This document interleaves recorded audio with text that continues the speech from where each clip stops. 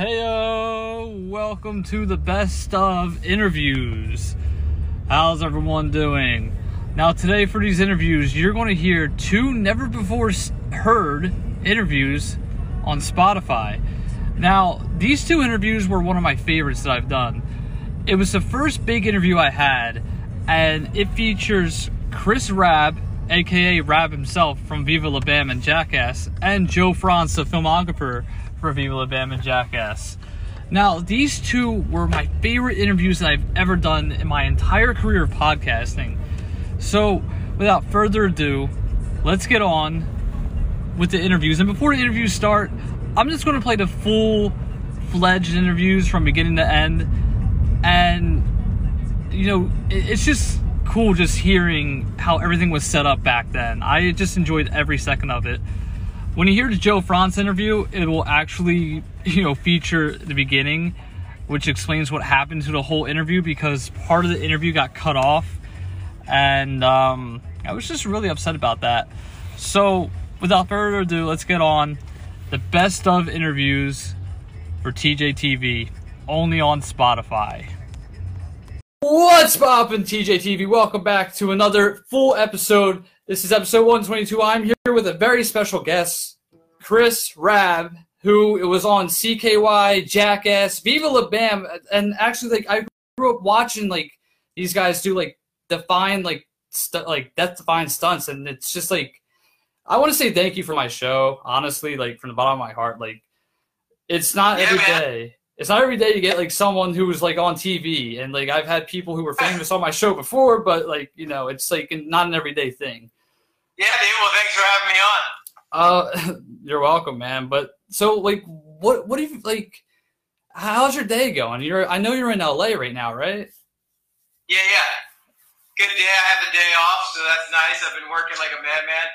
I'm a camera guy at this point, so I'm working 6-7 days a week, depending on, I'm on a show right now. So today was my first day off in 2 weeks, so I'm psyched to have the day off and just kind of chilling. Yeah, I mean, I know how you feel.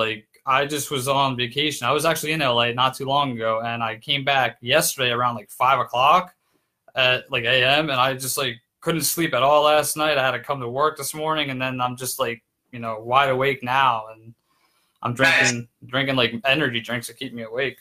Yeah, hell yeah. So let's start off with this whole little process. So, what was your childhood like? My childhood, I must say, pretty normal. Lived in the suburbs and kind of grew up. My mom, was a single mom, so I kind of ran amok a little bit as a kid, and met Bam early on in elementary school, and him and I skateboarded and stuff, and then just kind of used to just cause havoc, So when you met Bam, did he push the filming to start the series CKY? How did that all come about? No, well, we actually met when we were 6 years old, so we didn't start doing the CKY stuff until a little later. Very early on, when we were in elementary school, Bam had a little skateboard team called T-Mex, and his dad had built 2 half pipes in the backyard, so all the kids in the neighborhood would come over to his house and skate on those ramps, and we'd all get these little haircuts with X's in the back of our head because we were on this little skate team when we were 8 years old, and then. That kind of started leading to filming stuff, because actually Bam was a really good skateboarder. I mean, I used to ride a little mini ramp, but Bam stood out. He was kind of it was ollieing off of the roof into the ramp, and so his dad would videotape some of the skateboarding, and that led to a little sponsorship for a local skate shop called Fairman's. And then there was Cheap Skates was another skate park that we would go to and stuff, and we always used to kind of drive around in his dad's banana boat, which was this sticker car, and it was this big yellow old Chevy, and it just had stickers on the whole entire thing. And Phil would take us from skate ramp to skate ramp and skate park to skate park, and drive us around so we could skate. We go down to Love Park in Philly. Like I said, I was a kid that kind of got on a skateboard here and there and tried to ride, but Bam was somebody who just stuck out big time, and so that's why Phil would have a camera around all the time, right? And that's kind of what led to the CKY stuff, because like later in middle school we met Ryan Dunn and Brandon DiCamillo. We might have known Brandon a little before Dunn. And then like Ray Kyan and Art Webb, 1986, and all those guys. And so that like kind of, they were around, everybody was around. Bam was skating. Mike Maldonado was an awesome skateboarder in Westchester that we always hung out with. And Kerry Getz started coming around. Another guy, Chris Astate, was an awesome skateboarder. And so there would be guys filming their skate tricks, but then like, you know, Ryan and Brandon and me and Rake would be like just around and just kind of causing shit, you know, like just to keep ourselves, you know, like entertained. And so basically the camera went from the skateboard and then kind of turned on to the random stuff we were doing. And then, yeah, it was kind of, Bam was the ringleader in the fact of, you know, wanting to take all that footage and put it together and do something with it. And that's what led to the first CKY video, which was actually was a skate video for a company called Landspeed, which was one of Bam's sponsors at that point. And so it was kind of a hodgepodge of skateboarding and just the CKY craziness. Right. And then to it, and then the second one, CKY2K, I think is the one that really kind of got some recognition. But yeah, it was you know, very early on. I think we were like, when we were filming that stuff, there's footage from being like 10, 12 years old. You know, like I used to just love to like stir shit up. So I would always like go into the grocery store and knock shit off the shelves, or go into like a fast food restaurant and just like put like random food in like different containers that weren't, you know, and they'd be like, hey, you never bought that, and you just like throw it at whatever, like just to cause shit. And it was just basically to entertain one another, you know, like try and make Bam laugh, or try and make Brandon laugh, or try and make Ryan laugh. And then they kind of, you know, everybody was reciprocating that. And so that kind of just led to what it was. I think like the nice thing is we had a camera around, and it was just who we were. It wasn't like we had any like idea of, oh, we want to get on a TV show or we want to do this. It was more like, this is just who we are, and there happens to be a camera there capturing it, you know? Yeah. And so we would like cut out of some of our classes in school and go film stuff like at the high school, like on property. We had this awesome graphic arts teacher that would let us like go film stuff during his class. So so we did that stuff in high school too, and then that again, that's what led to the CKY stuff. So we've been doing it kind of forever. We would shoot some stupid little skits, you know, like there's dumb skits where we're like pretending to be the teacher, and then like the students are fucking off like in like you know, like detention or whatever, and so there was just all these little kind of bits and pieces, and I think that's where like the you know, the smarts of Bam came together. Is he brought all the bits and pieces together and had an awesome editing style with the CKY video, which then like got people, you know, taking note. Right. Wow, Jesus, that's like a whole lot. Yeah, so it was a cool kind of, it was an awesome experience. I think like being young and like I said, at that point in time, none of us had any idea that would ever turn into something like a TV show or any of that stuff. So it was just like stupid, innocent fun that I feel like is kind of the best kind, because you know, you don't have anybody looking over your shoulder. You're just doing what you're doing, and you're having a blast doing it, and just trying to make your friends laugh. Right, and I know you got. I think Bam said he sold it to like local skate shops around, like Fairman's, which was one of them, and then it just expanded into like a bigger like franchise as it like, you know, as it got more popular and whatnot. Yeah. So, but so when you were in high school, I know you did it off of a dare, I believe. You got expelled. No, I did that. Always love to say that. I came up with the content, and then I'm not gonna. Maybe we're losing connection there. Yeah.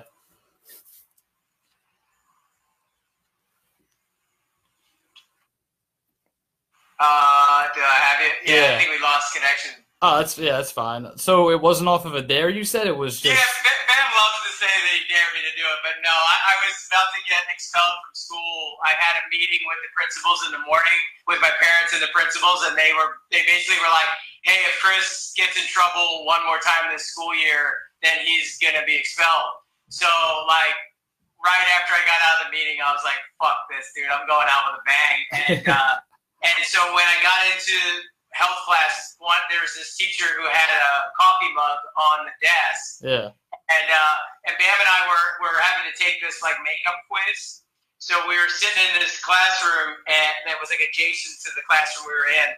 And I was looked at him. I was like, "Dude, I'm gonna take a shit in that coffee mug." And he was like, "You won't do that." Like, so then he's like, "Oh, I dare you." Like, so that was it. But the whole idea was I knew I was going out with a bang that day, and so I took the mug to the bathroom and I took a shit in it. And the plan was to put it back on the desk of this health teacher, but I never made it back because I took the shit. Then some kid came walking in to the bathroom, and I'm like trying to cover the turd up, and he's like looking at me like, "What's that?" And I'm like, and I like ran out of the bathroom, and then I get to the hallway, and then this girl, like this like nerdy girl that like you could tell she would definitely tell on me. So like I was like, "What do I do?" So I just kind of panicked and then just threw it on the lockers. And then it just spread like all over the lockers, and then like some shit got onto my foot. Oh. From like there was like a fucking hunk of shit on my foot, so I'm like, "Oh," and I could smell it. And I like run over to the water fountain, and I'm like rinsing my shoe off in the water fountain. There's just shit going into the water fountain, and this teacher like comes out of the classroom and like sees the shit on the lockers, Yeah. and like, grabs the phone and is like sitting there like, "Yes, someone defecated on the lockers in the B wing." And so then like I snuck back into the classroom, and like right when I got back, like Bam's like, "Where is it?" I was like, "Oh, dude, it like didn't make it." And so then I was telling him like I threw it all over the lockers, and we're sitting there as the teacher, Mr. McConnelly. I shouldn't say his name, but whatever. Yeah. He was sitting there like, "What's so funny, Rab? Like, what's so funny?" And I was like, "Oh, nothing." Like trying to pretend like nothing. And some of the kids in that area of the B wing, they got let out early so they could like make it to their next class.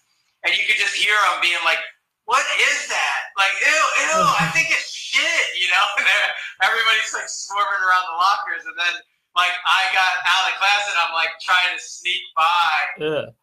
Like as the principals are right there, and Bam is dying laughing at the turd on the locker, and I'm like trying to keep my head down because like I was like at that point I was kind of like trying to get away with it, but I knew like I wouldn't. And next period I decided to like ditch the rest of the day and go out and like wait out in the parking lot for a friend that was coming out, like a kid that was he drove to school, so he was coming out. But from what I gathered and what I heard, like immediately everybody in the school already knew it was me, and they were like, "Who would have done that?" It would have been Rap, like and so like at that time, like I didn't go back to school the next day. Apparently there was a whole long line of people to tell on me because they were offered like a $200 reward. So I went back to school, got arrested, and had to like get arrested in front of everybody. It was like it was like destruction of private property, vandalism. They charged me with like all this crazy stuff, and like they had to shut down the B wing because like basically like poop is like toxic or whatever, like considered like a biohazard. So they had to like fumigate the whole thing and like not let anybody go in there. So it was like this big thing, and immediately expelled. And then I went to boarding school after that. And you got your diploma after that? Yeah. I'm a college graduate too. Like I went to Shippensburg, right? Oh, yeah, I went to Shippensburg. That's where I graduated from college. But I went to Church Farm School, which was a boarding school after Westchester East. Oh, okay. And then like I finished out like school there, and I did well and whatever. It was a different type of a school there, which was cool. Public school, man, I just lived for the attention. I lived for cause and shit. Like, I always laugh because, like, Bam and Ryan and those guys, like, the worst things they would do would be like maybe skip a class or something. But like I was a little fuckface that just loved to like seriously like my day. Like I couldn't wait to wake up and go to school because I knew I was just gonna fuck with shit. You know, like and so like that was it. I knew I had an audience there. You know, and that was always a lot of fun. So. That's pretty amazing. Like I hear this story all the time, and it always like makes me laugh because like you never my kids my age. I'm 23. I would never have like done something like crazy as that. Like, I mean, the worst thing I did was possibly so when I was in 8th grade, there's this girl, no one liked her, and they're like, I dare you to spit on her. I was like, yeah, I'll do it, and I spit on this girl, but it was on her shirt. And like I didn't mean for that to go that way, but I got suspended for harassment, being like sexist, and I just got like all this like gruff from this principal because like you guys grew up in such a different time too. Like I think like nowadays I don't know if I would fit well in that world because like everything is so PC. You get like there's so many rules of all this stuff. I would feel like I would just go nuts because like. That even back then you get away with a lot more, and I still would be sticking out, kind of doing shit, just because I just always found it to be fun. Like I wouldn't fuck with like you know like nerdy kids or like people that had like issues. Like I wouldn't do that. My main mission was like find the coolest kid in the school and fuck with him. You know, like. So, like, there would be situations like that where it's like the captain of the basketball team, and I'm like, I'm just going to go fuck with this guy so bad. He's trying to hit on girls, and you're just, like, just constantly annoying him and doing shit. And, like, that was what I lived for, was kind of doing that, you know? Just kind of picking on the cool people, you know? Like, the opposite of what normally happens. And I wasn't really much of a nerdy kid though when I went to school. I was more of like I know everybody, but like the sporty guys would like pick on me. Like I did karate for 12 years, and they all were like, "Oh, let's just fight this kid." I'm like, "No, like, you know, there's like 7 football players wanting to fight like me." I'm like, "No, like I don't want to fight everybody. Like I'm just like that guy. Like I just want peace." That was my whole thing in school. Like, but so I wasn't a fighter or any of that kind of stuff. I was more like. I just want to fuck with shit, you know, and just like cause a disturbance. So like after all that stuff, like you graduated, you got your diploma, you like CKY footage was on Jackass, I guess like from the first like couple CKYs, right? They were on like a couple episodes of Jackass, and then Viva La Bam started right after that. So like, were you like, how did that happen? How did like the whole like, you know, Jackass / Viva La Bam thing happen? I mean, it all happened from Bam skateboarding, really. That was the connection to Jeff Tremaine. Right. And Jeff Tremaine is executive producer, director of Jackass. And so, and Spike Jones is executive producer as well. And obviously Knoxville is too. Knoxville was over at Big Brother Skateboard Magazine. Right. And doing crazy shit, like, you know, stun gunning himself, like bear spray, like all that kind of stuff. He was doing articles for Big Brother. And Big Brother was a very, very similar kind of thing that we were doing too. Like they were, you know, it's a skateboard world. It was like skateboarding and then fucking off, you know. And and I think the main connection was Bam skateboarding connected him to Jeff Tremaine, which then brought all of us into that mix. And Spike and Jeff and Knoxville had this idea for Jackass, you know, based on all the stuff that Big Brother was doing. And when they, you know, saw CKY 2K and that stuff, they kind of knew instantly, like, we need to get these dudes in the mix too, and just join forces and make this, you know, this thing happen. And so that was what happened. Basically, like, Jeff reached out to Bam, and he had known Bam for a bunch of years through skating, and was like, let him know, hey, we're pitching this pilot to MTV and Comedy Central for, you know, for this show that we're doing. And so then, like, he took, you know, him and Spike and Knoxville took some of the footage from CKY, but then they came out about 6 months before the show aired, and we filmed some more stuff for the pilot. And then the pilot got picked up by MTV, and at the time I think it was like, all right, we might get one episode of this show, and that episode aired, and I still remember like being in college in Shippensburg and people being like, dude, what the fuck, you're on TV? I'm like, oh, I know, it's crazy. Like, and I don't think we had any idea of what would come of it. And right away, like, it got good ratings. People were like, you know, what the hell is this show? And wanted to watch it. And so then they ordered like, I think something like 7 more. So we did 8 total for that first season. Right. Then we did 2 more seasons of 8. And then like a gumball rally thing. So it was like 25 episodes total of Jackass. And the funny thing was that all while Jackass is going on, we were still filming like a bunch of random shit too. Like to see, you know, there would be tons of stuff, and you're like, some stuff couldn't be aired on Jackass, right? And some stuff could, and so the stuff that couldn't would go to CKY3. And like that was like me doing the 18X lax, like running full speed shit. I remember that. Yeah, like that one couldn't be aired on MTV. Like they had this clause like that you couldn't have spreadable butt cheeks. So I always thought that was so funny, like spreadable butt cheeks. But so we weren't allowed to put that on, so that went on to CKY3.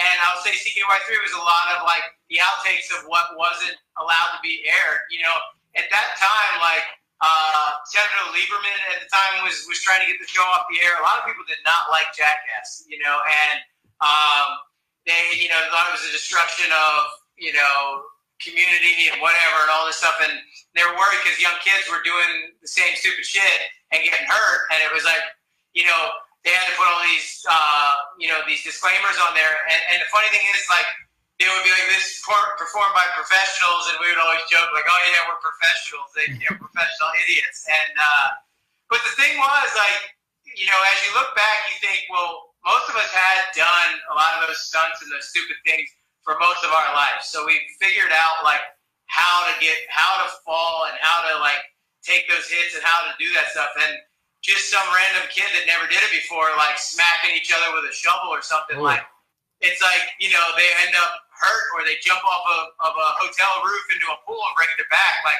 it's like, dude, don't do that. Like, Ben did that. Steve-O did that, but I wouldn't do that. Like, I knew, like, no fucking way I'm doing that. You know, like, oh, I could ride like a bike off of a roof into a bush. Like that, I could handle that. But like, I knew my limitations, and I think that's what like some of the parents and some of, you know, like the critics and stuff were worried was like that these kids don't know their limitations and they're just trying stupid stuff. So at that point, you know, people were trying to get it canceled, and it was not the household name that it is now, and it was not like approved of by most people, you know. And yeah. I think in a way it's kind of like if you think about like 2 Live Crew or like music like that, where like it first got like the parent advisory sticker, and they like everyone was worried like they don't want to have this label on their CD or their tape or whatever, because then like, you know, it'll like distract from people buying it, and really all it did was make kids want it more, you know. And like, so I feel like that's kind of what happened with Jackass, is like the more it was outlawed, the more people didn't want it, the more like kids were like, hell yeah, we want to watch that, because that's I was as a kid, you know, like I wanted to watch the shit I wasn't allowed to watch. You know, like you want to figure out a way to kind of go against the grain and do that. And so I think that only helped, you know, propel it more than it did to stop it. And then that was what led to, after the first one, that led to the first movie. Right. And then Viva La Bam led after that. Yeah, after the first movie, they wanted to bring back Jackass, but Knoxville was doing like all these movies and stuff. And he was like kind of moving into another direction, and they still wanted Jackass, so they saw like Steve-O and Pontius, and they were like, dude, we want to make a show, and I believe them and Tremaine came up with the concept for Wild Boys, and then Bam, they approached Bam and us and Bam's family and wanted to do a show like, and at first we thought it was like a CKY TV sort of thing, but it kind of melded more into like Jackass meets the Osbournes, and that was like how they sold it, and that's what basically Viva La Bam became, you know. And then so we did 5 seasons of that show after that. So like why? So I know like everybody who was in the first CKY, second CKY, everybody was on that, but like why was it only you, Ryan, DiCamillo, Rake, and Bam? Like why? What happened to everybody else? Like why wasn't like Mike on there, Ryan G on there? Like they only appeared like very few episodes. What was up with all that? Yeah, I mean, I think what happens, you know, like in that world, like the TV world, you know, like other people get their hands on things and kind of control situations. But I think what happened was we were the core group, you know, of the guys from CKY. Right. So then that kind of was what they put the focus on, you know, like it's like, okay, well, everybody already knows, like, Ryan and Rab and Deco and Ray and Bam, so like let's just keep it like those guys are all on Jackass. Everybody's starting to know who they are. Like I think it becomes that marketability sort of thing, and some of the guys, you know, would come on for some episodes. Like Kerry Getz would get on an episode or something, and like Tim O'Connor and those other skaters and shit from the area would get on an episode or two. But yeah, it very much became like about April and Phil and Don Vito, and then like the core group of the CKY guys. Because the band, you know, the band is just as much of the videos as everybody, but they ended up signed by Island Def Jam, and they were touring the world, you know, while we're shooting the video. And I actually went on tour with them a lot too, in between stuff. But yeah, they should have been on the show just as much, you know. But it just became this kind of thing where they were like, this is the core group, and that's who ended up on it. Right. All right. Well, let's take a short little break. I just want to run and get my charger real quick because my phone's like about to die. So we'll give it like a 5-second minute break. Sound good? Okay. All right. Give me 1 second.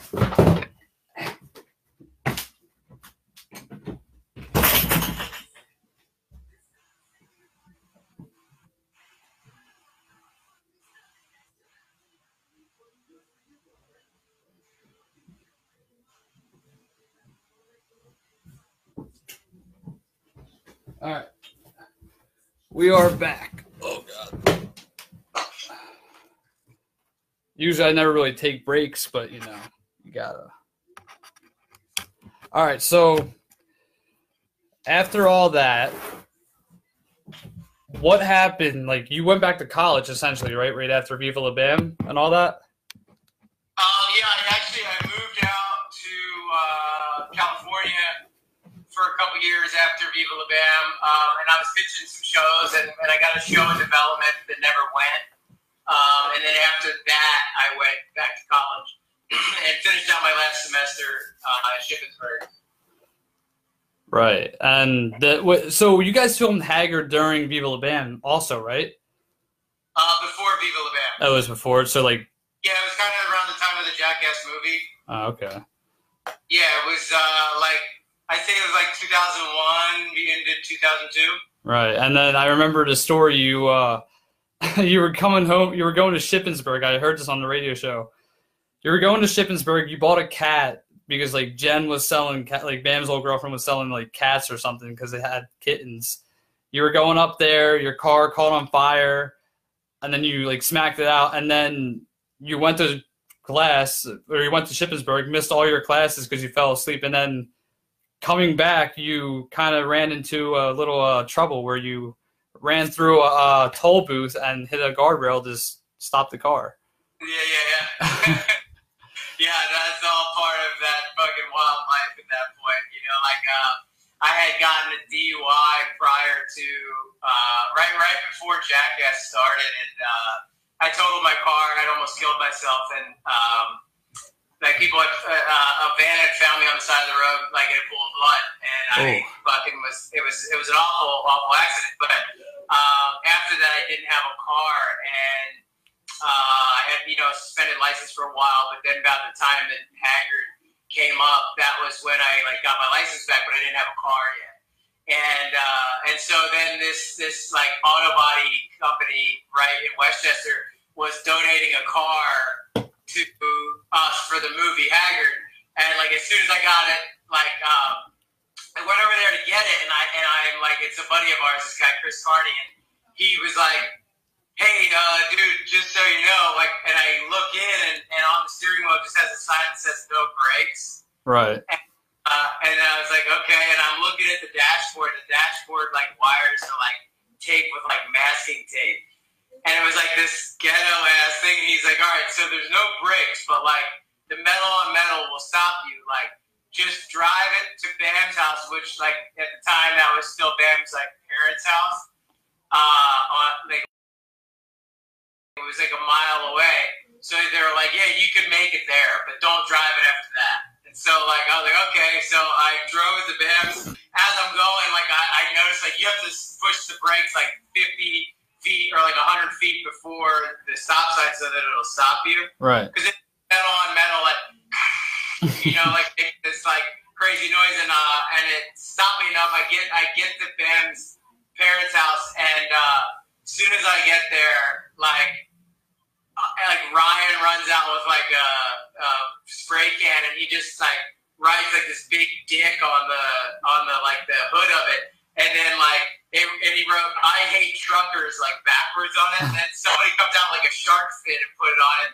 They spray paint like Rab sucks. They spray paint like all the shit, like the whole car is covered in like rainbows and dicks and like Rab sucks and I hate truckers and like fuck and whatever, you know, like the whole car is covered in all the spray paint. And so like we started filming with it, you know, like we filmed like a couple things, and that was what led to me going, shit, like I need to get back to school, but I didn't have a car, but I needed to film the scene, and then like I needed to get back to class because I had a test the next day.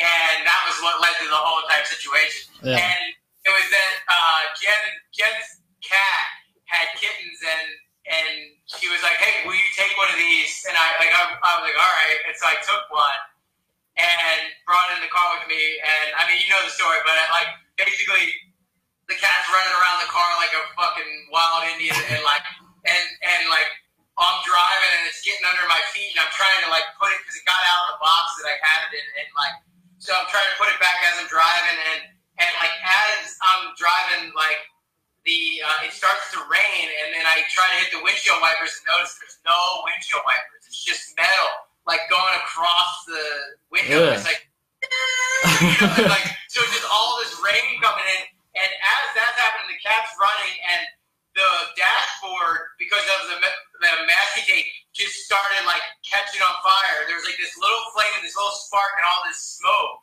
and I'm like, fuck, like flipping out, and I'm clapping out, trying to clap out the fire, and it's burning my hands, and like all the windshield just flooded with rain, and I'm like, this cat's running, and it's just fucking insane. So finally, I pull over, and the lights went out because of the dashboard, right, like having caught on fire, and so the lights are out. There's no wipers, and there's this cat, and I end up like figuring out like, fuck, I guess I just gotta sleep here on the side of the turnpike. And so I slept on the side of the turnpike until like the sun came up, and I kept trying like to go like 100 yards every like hour or so, but you couldn't see shit, and it was like raining. And then when I got there, I was so exhausted, I'm like, oh, I'll just take a nap for 30 minutes, and like I laid on the couch and missed my fucking test because I passed out and just didn't wake up. Yeah. And then on the way home, that was when the brakes, like that exit at Downingtown, the brakes ran out, and I'm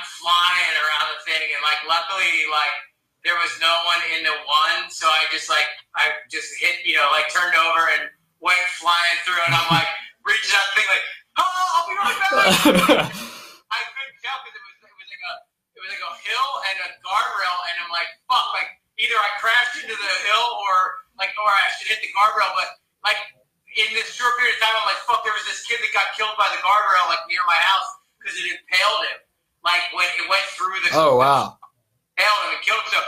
So I'm thinking, fuck, like I'm gonna do that or crash into the thing. If I crash into that, I'm gonna fucking break my face on the steering wheel because I just did that a year before. I broke my face and split my leg open, all that in that accident. Yeah. The TJAY accident. So I'm like, I don't want to hit that. But then I finally just was like, fuck, I guess I gotta hit the rail. And So I just hit it and like guarded it long, and there's just sparks flying like all off of it. And finally it goes to the stop, and like I get out and run back to the toll booth like with the money for the toll and hand it to the lady, and she's like, "What the hell? Are you okay?" I'm like, "Oh shit, I don't know, man. The brakes, there's no brakes in that car." And like, you gotta remember, there's dick spray painted all over it. And it was like, "Fuck off," and "Rap sucks," and like all these rainbows, like, and this shark fin on it. Like, it was this hellion fucking car that, you know, so like it was definitely sticking out as it was like approaching the toll booth going 50 miles an hour, flying through there. And so that was the hell car from Haggard. Oh God, that's so the joke was on you essentially, pretty much. That's what it seems like. Sure. A lot of times the joke was on me, or really anybody that was inside of people that were fucking with it. So after all that, you got into a huge fallout with Bam, and I don't know where I heard. I feel like I heard off of like the commentary, guys. I used to watch the commentary too, because I know it was kind of like more of like the CKY thing, like more like the Radio Bam, like on like the DVDs, and like I heard something about that when like during an episode. And what was what did you guys fight about? What was it like? Was it over like a girl, or like what? I mean, I'm just like trying to like, you know, limit. No, it's not like that. Like, people have asked that so much over the years, and they always speculate and try and say like all this ridiculous shit. Like, you'd be surprised at all the craziness that people write. Like, oh, like I think that he slept with April, and that was why. It's like, you guys are fucking sick, you know, like, but. That's what trolls on the internet do, you know, sit around all day and come up with nonsense and make stuff up. No, realistically, all that really happened was that I kind of needed to bail, like, on what was happening. I had drug and alcohol problems, right? And we were fucking crazy, man. We were doing a lot of drugs, we were drinking hard and living an insane life, and I basically had to get away from that situation to save my own life. You know, actually tomorrow I'll be 9 years clean and sober, and tomorrow's my anniversary for sobriety. And at that point, I needed to kind of get away and get out of that scene, and so I kind of just fell off the face of the earth and took care of myself and you know, and had to kind of step away from that scenario. I don't think there was anything like, you know, more than regular friendships, but people love to speculate that there was some kind of crazy falling out. It was more or less that we just kind of needed a break, you know. And I don't know, most people don't hang out with their friends every single day of their life, you know, and right. You usually see each other once or twice a week or whatever, you know, and you hang out a little bit here and there. And throughout those years of CKY, Jackass, Viva La Bam, not really CKY, but more Jackass and Viva La Bam years, like every single day you're filming and you're around each other every day, dude, for 5-6 years straight. It got to a point where we all kind of needed a break from each other, and everybody kind of went their separate directions. People focused on Bam and I think because we were the friends the longest, but everybody kind of went their separate ways for a little while, retreated, and just kind of needed to take care of themselves. And once that time kind of concluded, like everybody talks and everybody hangs out. Like Bam and Nikki were at my wedding, you know, like it's like everybody is still close. Like Bam's my brother, man, and he always will be. And right. And same with Brandon, same with Ryan, same with Ray, same with Jess, Darren, Chad, Vern, you know, like all those guys like are that way, and the same thing with Stevo and Pontius and Dave and Aaron and Preston and Jason, like and you know, and Knoxville and Tremaine. It's like there's a connection there forever in life, and I love those guys, and so it's always made out like it's this crazy thing, but it wasn't. It was really just that I needed to take care of myself and save my life, man. Like I had a serious fucking problem, and I needed to take care of myself. So I did, and at those point in time, people would always say stuff, and I was like, well, I'm not going to respond to it because it's just nonsense, and I really just needed to kind of focus on getting better and getting healthy, you know? Well, congrats on 9 years tomorrow, actually. That's like... Yeah, thanks, man. It's like the same thing with Brandon Novak. Like, he was in rehab, what, like 16, 17 times, and now, like, he's doing, like, what, like, amazing now, like, after seeing, like, interviews on, like, Good Morning America, and, like, he was on your podcast recently, I just saw, and, like, it's just, like, if he can do it, anybody can do it. Like, I have a friend who's in the same boat. He's been in rehab at least, like, 8 times, and he's in George W. Hill right now. Yeah, I think the thing is it's a choice, man. Like, if you want to do it, you probably can succeed at it. But if it's like if you need it, that doesn't matter. But if you want it, that's what matters. Like, there's a lot of people that need it. I needed it long before I got there. Novak needed it long before he got there. Steve-O needed it long before he got there. But when the desperation kicked in and each one of us was ready to make a change, that's what really made the difference.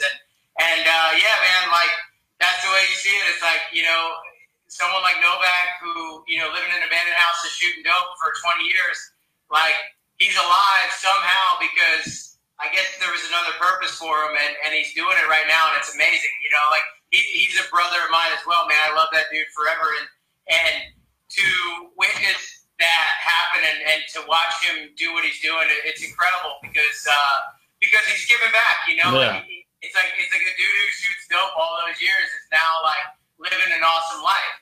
And he says the thing that really sticks with me a lot. He says that sobriety gave him everything that drugs and alcohol promised him.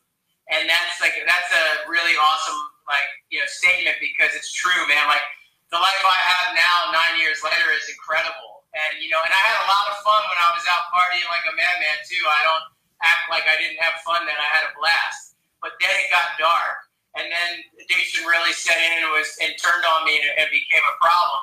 And it wrecked my life. But, like, prior to that, you know, when you're out living like a rock star, it was a lot of fun, you know, and I can't deny that. But it went off the rails and had to get things under control.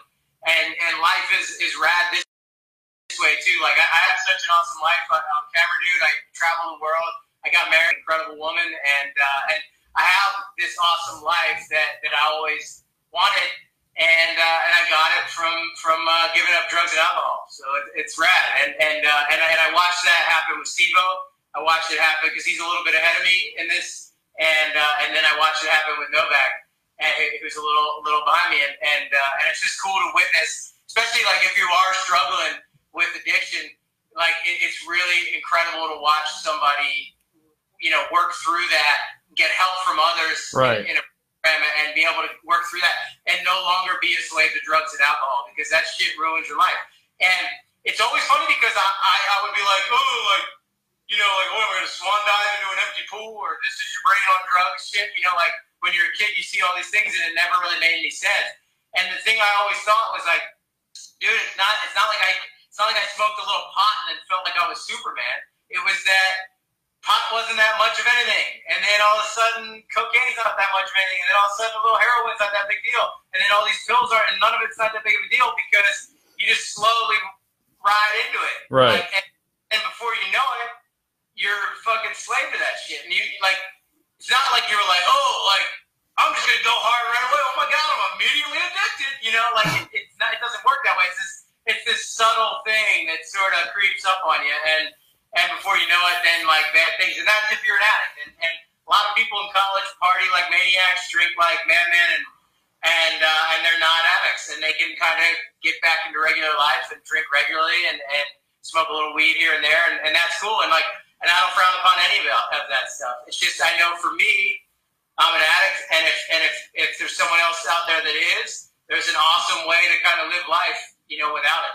Right. And, I mean, I've given up friendships with, like, many people. I used to be friends with these guys, and, like, we would all, like, smoke pot, you know, drink and whatnot. And I was really, I was kind of bad. Like, I would drink and, like, I would, like, drive to my house, and, like, the kid lived 20 minutes away. But, like, looking back, that was last summer. Looking back now, like, I don't really drink as much because my girlfriend, her dad struggled with alcoholism and all that. And, like, she doesn't even talk to him anymore. So, like, she basically, like, saved me from, like, drinking my life away, or, like, potentially like hurting me or killing someone else. And like just like seeing like the changes I went through last year to here, it's like amazing now. Like, and seeing what like everyone's going through, like Brandon, for instance, like he cleaned up his life. You cleaned up your life, which is actually amazing. And like, it's just, I don't know, like a lot of people like fall in that little like, I guess like alcohol, drug addiction, like just like with a flip of the switch, essentially. That's what I'm getting at. I think especially like if you are an addict, you know, everyone has a different belief on what that means. But for me, I think I was from the get-go. You know, like I eat candy like an addict. You know, like I jump off roofs. I like the adrenaline rush like an addict. I'm that way. Like, so it's always been in me. But there's other people that, you know, they can take it or leave it. Right. Like a buddy said to me one time, he's like, dude, the difference between you and me is like the drugs and alcohol are the party for you. Like for me, it's just party favors. You know, like I could just be there hanging out and have a little, but like for you, that's the entire party.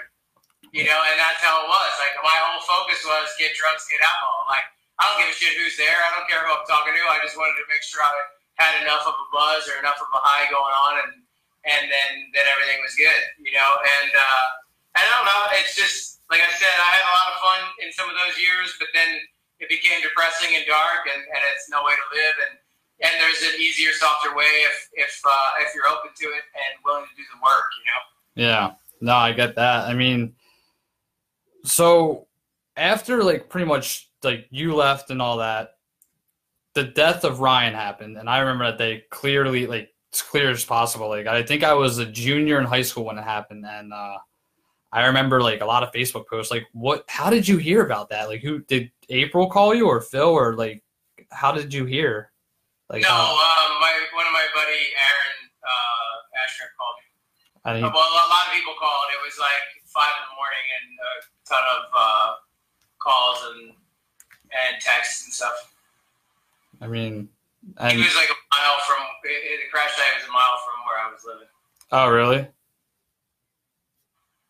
And like now, like, and it's just like after looking through all the year, like looking back and watching all you guys doing all this like crazy stuff, it just like it's amazing how like, you know what I mean? Like nothing happened to you guys, but then like one night it just happens just like that.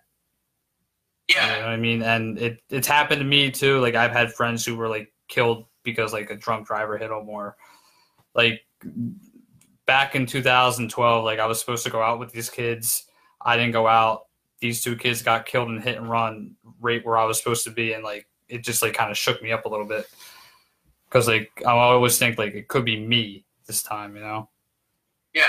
I mean, so like you still like, I know that are getting like better. Like, I know how like hard it is like to lose somebody, and I know how like difficult it is for like you guys, because you guys were like brothers and like been around with everybody. But has it gotten like better like ever since it happened? Like have you gotten like used to it? I guess I don't know how to like really word this. Yeah, I think what happens. I think obviously, like you said, you've lost people as well, and I think what you notice, what happens, especially in traumatic deaths like that. You know, obviously everyone grows old and dies, and that's the natural thing, and we all know death is a part of life. But when it happens traumatically like that, I think obviously it's extremely devastating and hard to deal with. And then,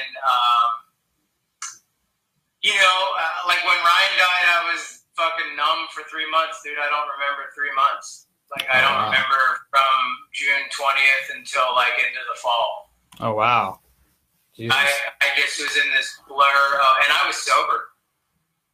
You know, and that's another crazy part is I was a year and 9 months sober when he died, and I don't remember those 3 months. I just remember this fucking blank, like just fog. Yeah, you know? no. And I think that every one of us experienced that devastating loss because it was a huge part of each one of our lives. Like Ryan was a huge part of me, you know, and that, you know, that never goes away. Obviously, I have a picture of him right here in my office, and I talk to him a lot, and and I think about a lot of the funny times and all that good stuff. And but I think as time goes and life goes, and you lose a lot of friends and you lose people like that, especially drugs, alcohol, all those things take people from and as that goes, you learn to carry it. I don't think it ever goes away, but you learn to carry that loss. And some days you're like with Ryan, I'd say like now at this point, 7 and some odd years later, like a lot of the time when I think of Ryan, it's happy thoughts, good stuff, and every once in a while I'll get bummed out. But in the beginning, it was just total bum for a long time, and then you start to get happy. And it was actually Spike Jones from Jackass stuff. Like he was actually one of the dudes that got me to be the first time I started laughing about Ryan. It was at his service. Like he was like, dude, what about some of the funny shit? Like what was the funniest time? And I thought of this time and was talking with him about it, and we started cracking up, and that was the first thing that kind of got me laughing. And that was like a good thing, is like, because it hurt so bad, but like at the same time, you go to that place of realizing like, dude, this dude's lived an incredible life. I feel lucky as hell that I've spent so much time with him and got to have such an amazing life together. And so I just cherish those memories. And a lot of my memories of Ryan have nothing to do with the camera. They have nothing to do with the TV show. They have nothing to do with any of that stuff. But it's all about like the actual personal connection with him. Right. And so that, I think it was a little odd because I've had other friends die, but I never had a friend die that had notoriety. So there's a lot of people weighing in on it, how they feel about this and that, whatever. And you just kind of got to take that shit with a grain of salt and then just, go through what you're going through. And I did some grief counseling and some other things with him because I was struggling and I was sober and my normal thing would be to do drugs and numb that shit. And I couldn't. I had to stay sober. So I did that, but like I said, now at this point in time, I have good memories. Still hard to believe sometimes that you're never going to just see him again. Yeah. But the nice thing about Rye is there's tons of footage and tons of pictures and there's people on Instagram that have like accounts that like I think it's called or something, and they always put up pictures of them, and I love seeing that shit, man. It makes me happy and it gives me like funny thoughts. And there's so many good, funny times with him that it's hard to be sad for too long. Right. Yeah. No, I get that feeling, man. I mean, I had the same thing with those guys, and then with my grandmother because she died back in 2014, and I was in that emotional state. And actually got a tattoo to remember her this year, actually. And nice. But so to get to more I guess happier subject, I guess. So you're doing a podcast where I guess it's the same theme as what I'm doing essentially. I don't know, what is the theme? So I'm interviewing singers, songwriters, people who are on TV, whoever does something cool pretty much. What's your podcast more about? What have you been my podcast is called Bathroom Break Podcast, and it's basically that everybody poops. So I sit down with anybody, people from all walks of life, and we just talk about whatever it is you're into, and also just kind of nonsense. My wife and I sat and did an episode basically on farting while you're sleeping and shitting with the door open, And so we have a fun relationship like that where we just goof around and don't take ourselves too seriously, and so we talk about that. Then this week I just had a friend of mine, Tommy Avalone. He's a documentary filmmaker. He made the Bill Murray Stories, which just is coming out right now, and he also made I Am Santa Claus and Ghost Hands. So he's done a lot. He's had some successful documentaries on Netflix and Amazon Prime and those things. And so we talk about the process of making films on that episode. I sat down with Rick Kosick, who's a camera guy from Jackass. And he's also a super well-known skateboard photographer for Big Brother Skateboard Magazine and right. Stuff with Chad Muska and all this. And he's got legendary photos, man. And so we sat and talked about that stuff. And Yeah, it's just kind of the idea is everybody poops, you know, and everybody's got a story. So, so I love to sit down with anyone, you know, because when you think about it, somebody walking down the street has an incredible life story that you know nothing about, and so that was what was inspiring to want to do that, you know, with the podcast, and it kind of just got me a little bit of an outlet, you know, for all these years since the Jackass Viva La Bam days. I have been like, you know, doing my own little projects, but I've also been a camera guy. You know, that's my day job, and so it's rad because it's a creative life, but at the same time, I had always like kind of performed in front of a camera, you know, since I was 10 years old. So there was like a little something missing, and I'm like, man, maybe a podcast might be something fun to do. So I decided to do that, and we started that, and that's been fun, man. It's kind of opened things up.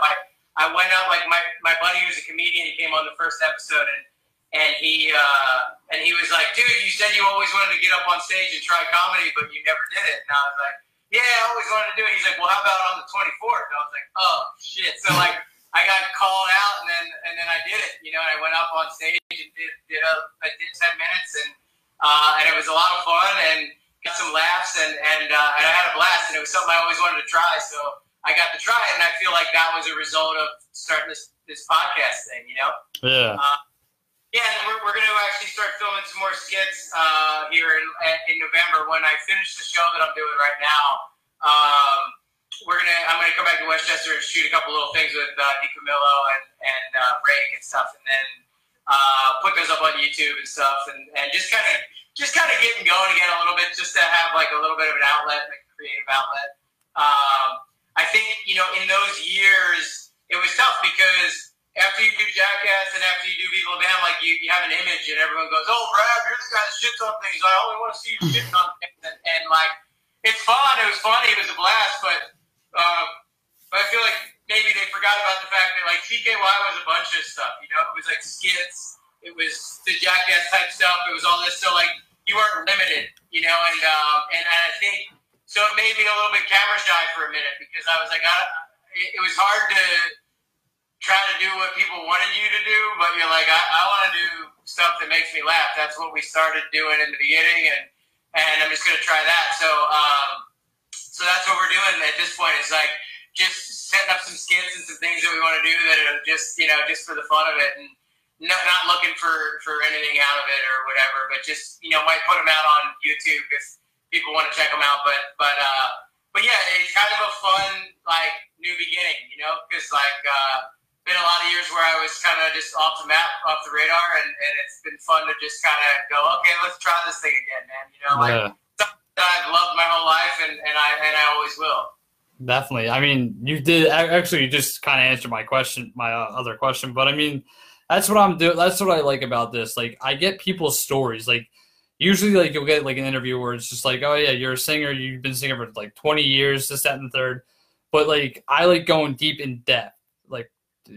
That's the word I'm looking for. I like going deep into people's stories because like you never get that, and like you find a lot of interesting people with interesting stories. Like you find people who are either like, I was on drugs for like 10 years, now I'm like off drugs, or I'm a rapper, I open up for like Eminem, and it's just like that's what I like.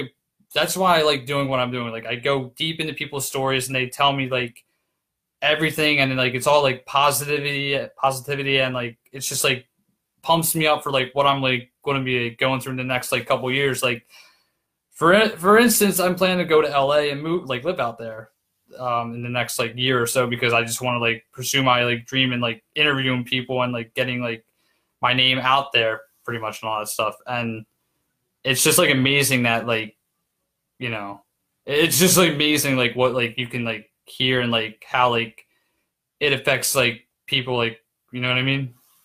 Yeah, no, yeah, it's rad to sit down with people because, like, that's what I've noticed with the podcast thing, dude, is, like, I have these friends that I've been friends with my whole life, and then if you just sit one-on-one for an hour and talk to them, it's like you learn all this new stuff about them. I'm like, well, I didn't even know that, you know, and I've known you for 25 years, you know, and it's like, but it's fun, it's cool, and that's what's been really cool about the podcast deal and doing that.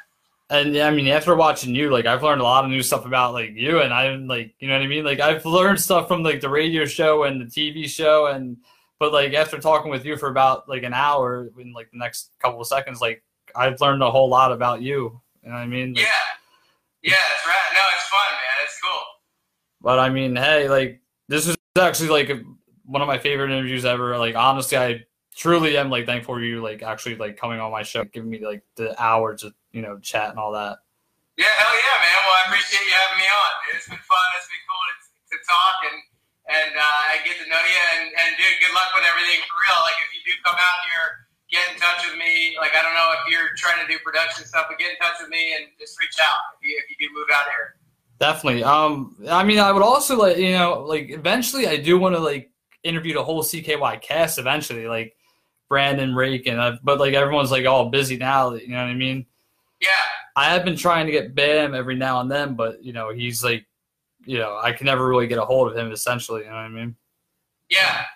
But I mean, hopefully that will happen eventually. You know what I mean? Yeah, I'm sure if you're persistent about it, you'll make it happen. Definitely. Well, thanks. Yeah, thanks again though for coming on and all that. Absolutely. I actually liked hearing your story. We gotta learn a lot, and yeah, thanks. Thank you. Cool. Hell yeah, dude. Thanks. I appreciate it. No problem. And yeah, if once I move out there, like once I like get everything settled, I'll definitely hit you up. I have my camera. I do my vlogs on YouTube, and I do this also. So, Hell yeah. Okay. Cool. Sounds good, man. Definitely. All right. See you around, man. All right. Take care. Later. All right, guys. That was it for today's episode. It was an hour long. Wow, that is actually really great. I'm actually going to post this on YouTube. So that's it for this week's episode. I am done. Hope you guys enjoyed this episode with Chris Rabb. Great episode. Nicest guy. We took a little intermission, but, that's how it's going to work. So I'm done today. Hope you guys enjoyed this video. Like, subscribe, go on all my social media websites right here. I am to see you guys next week for a new episode. Deuces, fam.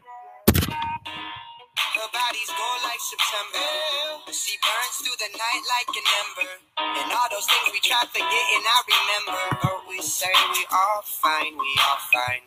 Sunny day dreams and we up now. What's poppin', everybody? Welcome back to TJAY TV. This is episode 133, guys. This video, it was supposed to be about an hour and a half long. I don't know where the file went or why it cut out, but it cut out a whole bunch of stuff. But I do want to thank Joe Franz for, letting me, give him an interview and all that stuff. I will explain a little bit after video where we left off and what we talked about afterwards and what he's up to. Once again, I am sorry for all my stuff cutting out. I don't know why. My laptop was acting up really badly. But I lost a good half hour. I lost a good half hour worth of footage and interview stuff. But like I said, I'm deeply sorry. So here's the interview right now. Hope you enjoy it, and I'll talk to you guys after once it's over. So yeah.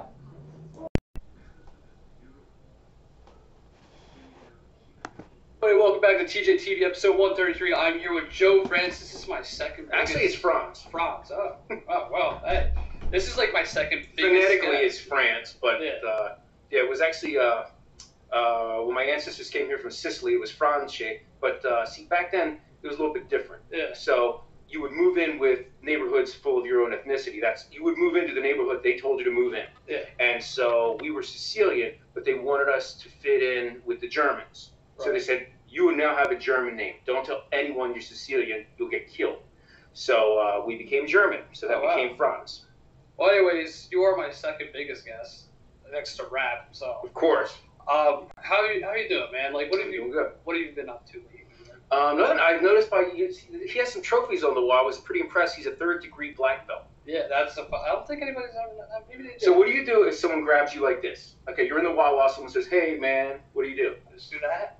And then what? Well, don't really do it. Do it in slow motion. Okay, right, so someone grabs you like do this. that. Okay. And then I can just like either that or. And then I double over, then you hit me in the nose. Yeah. Pretty good. Yeah, what was I gonna do? Let's do it in slow motion. Hey, you punk. And then. There you go. You follow up. Okay, I knew there was a follow up. So what was my childhood like? Was that the question? Yeah. What was your childhood like? My childhood was lonely. I was, for some reason, I was never allowed to leave the house. My parents had a fear that I would get murdered. And I didn't know there were any other kids my age in my neighborhood. And I watched a lot of television. Okay. And then when I went to grade school, when I was in 7th grade, the kid next to me in class, his name was Robert Kleiner, and he wrote, we had to write a little bit about ourselves, and our teacher said, write about what you want to do when you get older. And he wrote that he wanted to be a filmmaker. And I was like, you're allowed to just be a filmmaker? Like, you're allowed to do that? Like, I didn't know. And they was like, yeah, I guess people do it. So I wrote that down, and then it took me a long time to reach that goal, but I ended up achieving that goal, and that's about the size of it. I grew up in an abusive household. My father was a very angry person. There was a lot of screaming and some violence.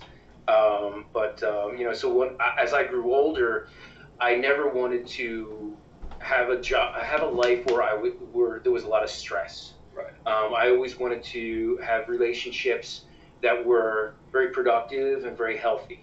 So naturally, I gravitated towards people who like to work hard and be creative.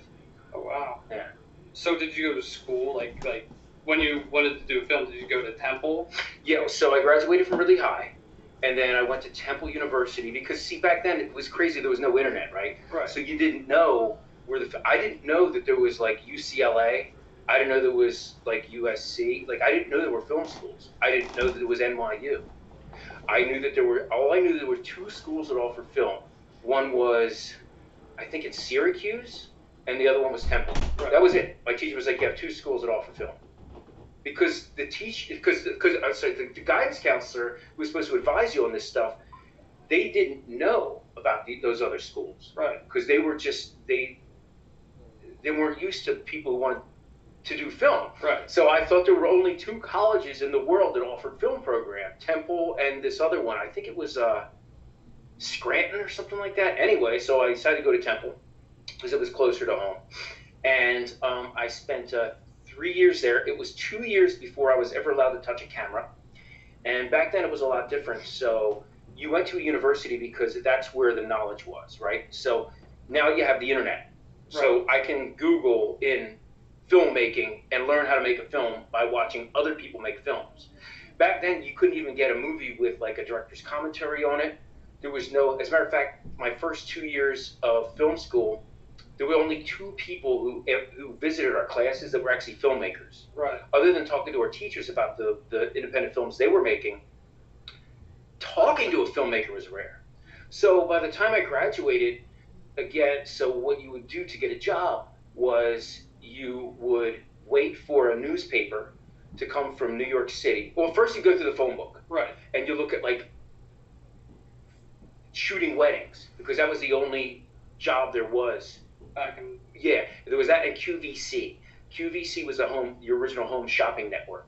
Right. So they would have like your little infomercials. They would sell you like necklaces or the Capo di Monte, King of the Hobo, statues and that kind of stuff and jewelry. And women would sit there with credit cards and phone in orders. So that was a local job.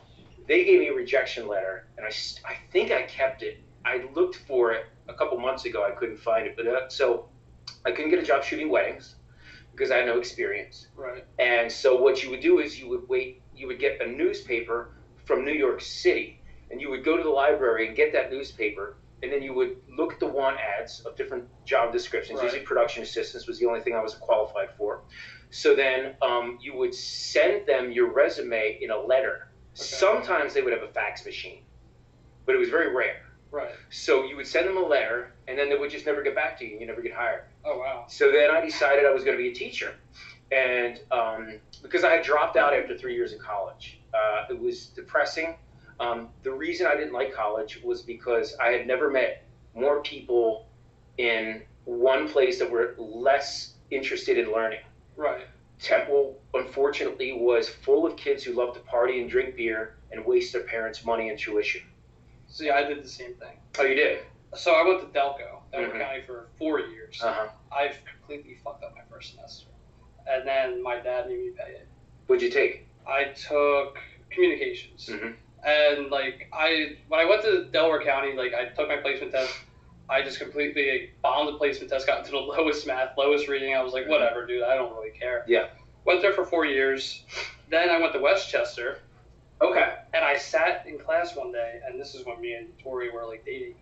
So I'm sitting there in class, and it's like it's communication theory. It's about the theory of how people communicate. Like, say, me and you. I taught communications. Yeah. Yeah. So it's just like, I'm sitting in class, I'm like, what the fuck am I doing here? Yeah. So I'm just like, babe, I'm like, I want to leave. She was like, what do you mean? I was like, I want to get out of school. What did you want to do? YouTube this, because I've been doing this for 3-4 years now. Okay. So what year are we talking? When did Last December 2017. So it's all very recent. Yeah. Okay, so now it is January of 2018. So this is last year, 2017. Yeah. Okay, gotcha. So then I just started doing YouTube. My first video ever, which is actually premiered a year today, which is like Awesome. going to Congratulations. Satansville. Thank you. And then I hit, at some point, my goal was to hit 1,000 subscribers. I'm at 1.5K. Fuck yeah. Or 1.5, whatever. And I'm like, Jesus Christ, like, that's really great. Yeah, congratulations. So then, thank you once again. So then I was like, you know, commercials are a good idea. Because I've listened to, like, you guys. I've listened to, like, other people. Like Gary Vee, for instance. I'll listen to him every now and then. I asked Randy, because I interviewed him on my show. Randy Bates. Randy Bates. Of Arisafa Farms, where we filmed the CKY music videos. We filmed scenes from Jackass, MTV's Blastazoid. We filmed a lot of stuff there. Randy Bates is a hell of a guy. Yeah. Oh, a lot of Viva La Bam, too. Yeah. Then I asked him, I was like, hey, like, can I film for you guys, like a commercial or something? So he was like, why don't we do, like, I think it was like a how-to video. And, like, I'm not experienced with filming. Editing, I suck at it. So I did it. And when I first did the, like, whole, like, you know, how-to video, it was an hour and a half worth of footage. And, like, a lot of editing. It took me at least a good 8 hours to edit that. And I'm just like, whoa, like, yeah, this is something I kind of want to do. Editing's intense. It is. But it's very fun, too. And, like, it's original to me. Mm-hmm. That's why when I do my, like, vlogs, like, I don't really like doing, like, fake videos, like, on YouTube. Like, it's fun to watch, but I'd rather do, like, videos, like, the real-life version of me. Mm-hmm. And, like, many people always think that, like, oh, you're fake. I'm like, no, like, this is the real-life version. Yeah. And that was my entire goal. Cool. I didn't want to be in school because, you know. Yeah. Well, school is great. College is great if you want to round out your education with academics, right. And you have someone to mentor you. You know, that's one thing that you lack from watching DVD and Blu-ray commentaries, making ofs, and people on the internet who teach you how to do things. You know, right. one of the things you gain from a college is your education is rounded out. One of the things that I learned that I was pleasant surprise, was completely unexpected, was like intellectual heritage. You know, like reading Aristotle and Plato and learning about the works of Socrates and Shakespeare and learning about the Bible and the Quran and, like, you know, all of these. And I took a lot of religions courses and a lot of philosophy, and I learned things that I didn't have the wisdom of knowing that this body of knowledge existed until people sat me down and taught me. And I'm forever grateful to have had that experience, because a good teacher will teach you not only facts. So let me back up. The worst type of teaching is someone who tells you to memorize facts. Right. And don't round it out with anything. So the best way you can learn is when someone teaches you how to critically think for yourself. They present you with facts and tell you different ways to look at them. You know, there is no right or wrong side of history. You know, there's only certain ways of looking at the world. I found that one of the most valuable ways I could learn about history, because I'm dyslexic as well. A lot of people don't know that. I suffer from dyslexia, and it was bad when I was a kid. And then it kind of, when you have dyslexia, it kind of tapers off when you're in your 20s, and then it comes back later on in life. So as far as learning dates and all that stuff, I couldn't do it. But one of the things that really helped me was atlases. So historical atlases. So it's like you're not only learning history, but you're learning it through geography. And I was like, oh, so that's why Hitler couldn't get over the Alps. You know, like, that's why Hitler couldn't invade, because he had the Alps. You know, it's like, you know, that kind of stuff where, like, you know, when you're looking at the way Europe was dissected many times over between World War I and World War II. It's like, now I understand what the hell Auschwitz was, or whatever, all those different weird countries that don't exist anymore. So anyway, I'm totally digressing. I do that a lot. So it's fine. Yeah, but education's a fine thing. So if you're going to learn about film and that kind of stuff, that's cool, but always learn about other things, right? So there's art, there's poetry, there's politics, there's philosophy, there's relationships, and sociology, and psychology. Learn about all the ologies, and you'll find yourself in a lot better of a place, and if you only learn one thing. Right. I did take a film class at Delaware County, though. Oh, yeah? It was called film language. So it was basically, we had to, like, memorize the shots, the angles, bird's eye view, what's the other one? I can't remember. Anyways, but, like, we had to watch scenes from movies. Like, for one movie, it was called The Sixth Sense. I forget what scene it was, but we had to watch, like, a scene there and, like, talk about the shots that they did, and then we had to do the same thing for Raging Bull and Rocky IV. We had to compare them and contrast. That's awesome. And, like, that was a real fun class. Yeah, that's super helpful. And it was online, though, but I like classes online because I feel like I could be more independent like that. But I learned a lot just from, like, that class. And I think that's where the filming got started with me. And I'm guessing that's what I'm kind of want to go for now. Like, because I have so many things I want to do, but, like, film seems more like, it's just, like, more creative. You have, like, a lot of creativity, and you could, like, you know, build yourself off. Yeah, you can express yourself through film a lot differently than any other medium, for sure. You know, one of the things about film is, now that's very interesting with the advent of all these new technologies. You see, when I was a kid, it was astronomically expensive. So nowadays, for the price of one semester at college, you can buy your whole a film studio. Right. You can buy even if it's a webcam. This Logitech webcam you have here, this little thing is like 10 times the quality of the VHS that we had access to. Right. So that's why I learned how to shoot motion picture film. That was the thing. It's like it was astronomically expensive. For every 1 minute of film that rolled through that camera, it's $100. Yeah, I remember. I heard something like that. Crazy. So I learned so everyone has to have a niche. So my niche was, if I learned how to shoot film and I learned how to do it better than anyone in town, I could probably make something happen out of it. You know. So I was 26 by the time anyone would hire me. So I got a job at a photo mat. See, back then you would take a picture in a camera, and then you get a roll of film. Then you take the film to a chemical lab, they were called photomats or Camera Shop Incorporated, and you would get it developed, and you would get prints. I was the dude who did that, and that's how I learned negatives. So I was getting paid about $7 an hour, right, in order to learn this medium. Then I got a job at NFL Films. Then I made a reel, and then all of a sudden, I got my first indie job when I was 26, and by 28, I was traveling the world shooting film. Right. So it paid a lot of dues. So how old were you when you started? Well, actually, I want to back up for that. I heard on the Bathroom Break podcast, I believe, you went to some, like, they were filming something. I can't remember the movie. But you went and filmed, and you said you were, like, I think you were, like, an intern. You, like, lied and said you were an intern. You had to go to the bathroom, and then you... Oh, that was Chasing Amy. Chasing Amy. Yes, so that was Kevin Smith's Chasing Amy. So I was... it's weird. I didn't tell the story for fucking years till I went on Rab's Bathroom Break podcast. Yeah. But I went, and I told him by accident. It's always something I never thought about sharing with anyone. But anyway, so I had never worked in film before. I believe I was 23 or 24. Okay. And I went to the coffee shop. So that was like a Borders Books. Right. And so that was where the filmmaking magazines were. Right. So there was like indie filmmaker magazines, and like there was one I think just called Filmmaker, and like there was there's magazines. There was only a couple. So I go there to check them out. The girl behind the counter, I got to know her. She said, Kevin Smith's making his new film. He's making Chasing Amy. And I was like, where's that filming? She's like, at a place called Red Bank, New Jersey. And I was like, oh okay. So I got in my car. Now, there's no phones back then. Right. You don't have a cell phone.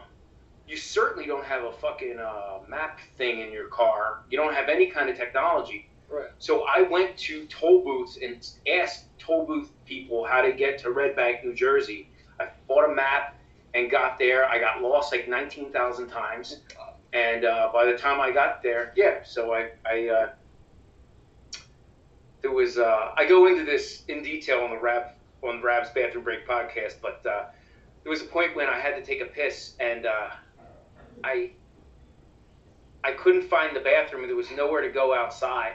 Yeah. And after an hour of looking for the bathroom, I pissed in the closet of. Okay, so when you look at the movie Chasing Amy, there's a scene where they're in their comic book studio and they're drawing and stuff, and so there's a door in the background, and that's the closet, and I pissed in the fucking closet because I couldn't go outside. Yeah. There were cops everywhere, and there was all these crew people, and it was I hope Kevin Smith doesn't find out about that. Well, never know. So, and then that's when you went to, didn't you meet up with Bam afterwards, like in a couple more years? Yeah, that was, I met up with those guys in 1998 or 1999. I think it was 1998. And that's when we did, I was producing this Bikini Girl film for my boss. I worked in advertising back then, so my boss had these films that he would make called the Bikini Bandits, and they were a lot of fun to work on. He wasn't shy about a good production quality and throwing money at it. Right. So he had a lot of money. A very smart guy, a hard guy to work for. His name was Steve Grass. He owned a place called Gyro Worldwide, an ad agency, and they were the only game in town. And he was great at his job. He was hard to work for because, and I appreciate this, and I always appreciate it. He gave me a shot. He saw my little film reel that I made, and he's like, "Look, you're making these weird independent films. I can put you to work." He goes, "You're gonna sink or swim." So he goes, "I'm gonna throw you into the fire and see if you burn. I'm gonna throw you in the water. Literally, you'll sink or swim. You'll get fired in a week, or you'll have a place with us." Wow. So I was like, "I won't let you down." So he's like, "All right, I'm gonna give you a budget. Start booking your flights." I'm like, shit, I never booked a flight before. I've never been out of Ridley Park. I've never been out of Philadelphia. I've never been out of the state, Yeah. So now he has me going to London and France and New Zealand and Japan and all this stuff. So anyway, I'm working for him doing these films called The Bikini Bandits, about these chicks in bikinis with machine guns robbing convenience stores. It's a ridiculous concept, but it was fun as hell to work on. And so I was producing that, and Bam and Ryan Dunn showed up. Right. And Bam said, "Hey, my name's Bam. I don't know if you ever heard of me, but he goes, I know that you shoot film, and my brother wants to make a music video. He's in a band called CKY, Right. and the band's called CKY, and the music video is called 96 Quite Bitter Beings." And I was like, "Well, do you have a script and a storyboard?" He goes, "Well, I know what that stuff is, but I don't have any of that stuff." So I was like, "What do you want to do?" And he's telling me about kicking his brother off a bicycle and stunts, and I was like, "Well, how are we going to do these stunts without anyone getting hurt?" He goes, "Well, we don't fake it, we just do it and we get hurt." I was like, "So your brother's going to cruise down the street on a bicycle, you're going to run up and Captain Kirk run and kick him off the bicycle?" And he goes, "Yeah." And then he's talking about crashing a car into a bridge. I was like, "Well, what about permits?" I was like, "Well, how are we going to get the car, and how are we going to get permits and insurance?" He goes, "Fuck it, we're just going to buy a car for $100 and crash it into the bridge." Right. And I was like, "Oh, I'm there." And he goes, "I don't have any money to pay you." I said, "Don't worry. As long as you pay for the film, I'll enjoy shooting the film because film's so fucking expensive. I can't afford to do it myself." Yeah. And that video got on Total Request Live, and it was on full rotation on MTV. And so that kind of kicked off our relationship. And that's when you started filming CKY. That blossomed into the CKY videos. There was another shooter at the time, Ryan G, who I sold him my first Bolex camera, 16mm camera. And he started traveling Europe, and so they needed a new cinematographer. So they got me, and so that blossomed. We did the CKY videos, we did Haggard the movie, and that blossomed into, then we started doing Viva La Bam. Right. And all that other stuff. You know, Yeah. a whole little wave of entertainment that lasted for about 8-9 years. You guys And got there's a reason I'm blowing this. You'll notice when I smoke this, I blow it into my shirt. That's because his parents are downstairs, and I don't want them to smell it. Yeah. Yeah, I got a month plus here to live anyway, so less than that. They'll come in here. If my sister goes back from Rhode Island, she's on twins, but Oh yeah, if they're in here, Mom, what's this smell? I don't know. incense. The neighbors are burning incense. No, they do. They actually smoke weed. Oh, do they? Yeah. Oh. And so like we had the window open in the summer, and she's like, "Babe," I'm like, "What?" She's like, "I smell weed." I'm like, "Ugh." I don't know what weed smells like because I never smoked. But you guys got away with a lot of shit, though. Like, some of the things I saw, like, I was 13, 14, mind you, and, like, I was watching this, I was like, you guys got away with that? And, like, listening to you guys on the show, I'm like, is that actually, like, true? Like, Well, some of the shit we didn't get away with, like on Viva La Bam when we brought the elephant to we brought an elephant on set, and so there was Bam was supposed to build a castle and a moat in his parents' house. right. And so he turns the house into a fucking castle. So it's like the art department comes, they make this big paper, mache, and wood castle wall around the house. And then for some reason, someone wanted to bring an elephant. So we got an elephant. And so, yeah, they find us with all kinds of ordinances, illegal construction.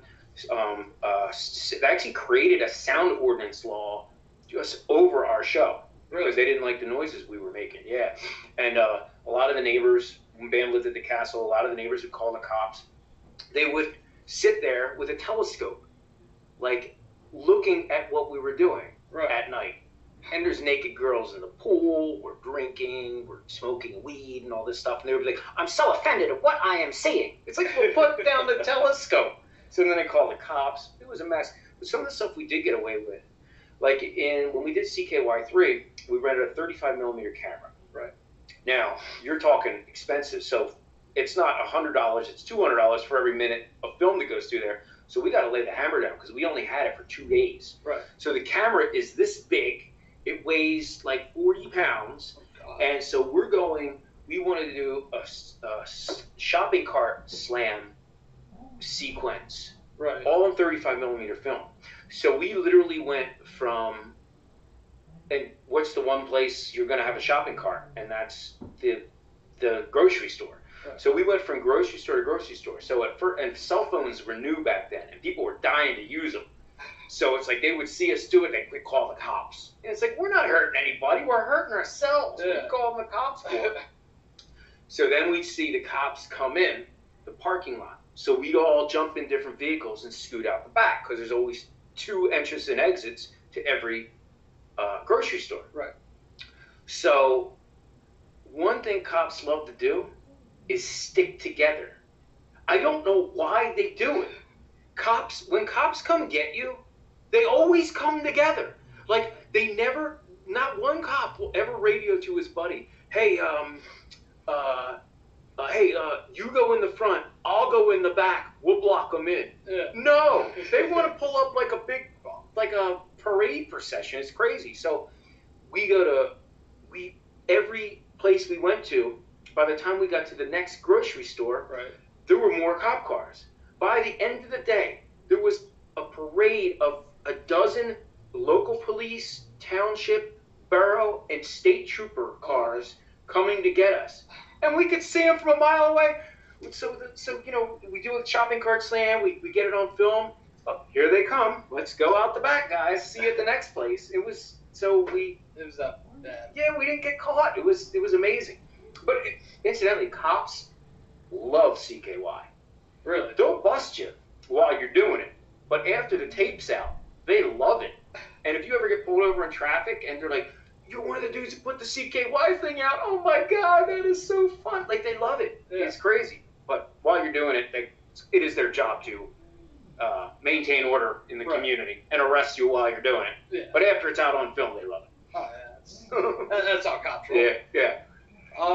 So then you got into Jackass and filmed with them. Yep. What was that like?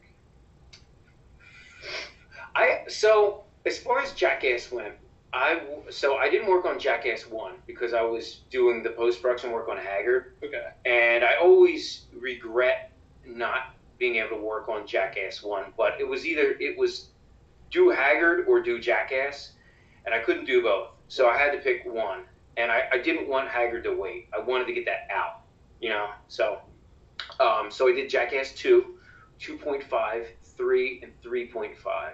You know, and Dimitri and Rick Cossack were the main filmer guys. So I was like a stringer. So it's like they kind of had their Jackass crew, and it was like, you know, the LA guys, and then there was us, the Westchester guys. So we would come in, and it was like this weird. It was weird because like Steve-O and Novak kind of had a rivalry. Right. Because Steve-O was the Novak of the LA crew. Yeah. Novak was the Novak of our crew. So it's like those two always had a rivalry going over like who was going to get the best shots. And it was like, and you always had to be prepared on what's going on around you. Right. Like, so if you're holding a camera, so there's two things when you're filming with Jackass that you have to understand. There's two alternate universes. There's what you're filming and what you're really filming. Right. And you never know what you're really filming. So the joke could be on you. It's like you might think that you're filming Johnny Knoxville going to get kicked in the balls, but little do you know there's a dude coming up with a boxing glove behind your head and is going to punch you in the back of the head. Right. You know? So whenever there's a camera pointed at you, even if someone's holding a camera like this and that lens is pointed at you, you got to be like this because they're filming something behind your back. Right. So I was never a victim to any of those pranks because I, you know, having grown up, like, you know, being a Philadelphia guy, you're always kind of aware. It's a violent city. Yeah, you're always aware of what's going around, and you don't really get distracted. That doesn't go away. I went to Academy Park, so like. Oh, okay. You know, imagine 2009. I went in. I was safe. My sister actually saved me from this. She was like, "All right, you guys better protect my brother." Da, da, da. Well, they didn't really protect me. They just like wanted me to go out and party and shit. But like, I would always be like looking around, like I still do. Even in Newtown Square, like because the guys I work with, they're just like getting out of high school. I'm just like, this could be bad. This could be really bad. So you can identify. So yeah, basically, like when we filmed Jackass 3, they have the Rocky gag, right, which is you take a glass of water. So it's like you think you're being interviewed or something, or you think you're filming something, and someone comes up with a glass of water, splashes you in the face. You turn this way, then they punch you with a boxing glove on. So there was like 20 minutes where they were trying to get me. And so I would be like, I'm just going to keep them on the run. I'm going to act ignorant.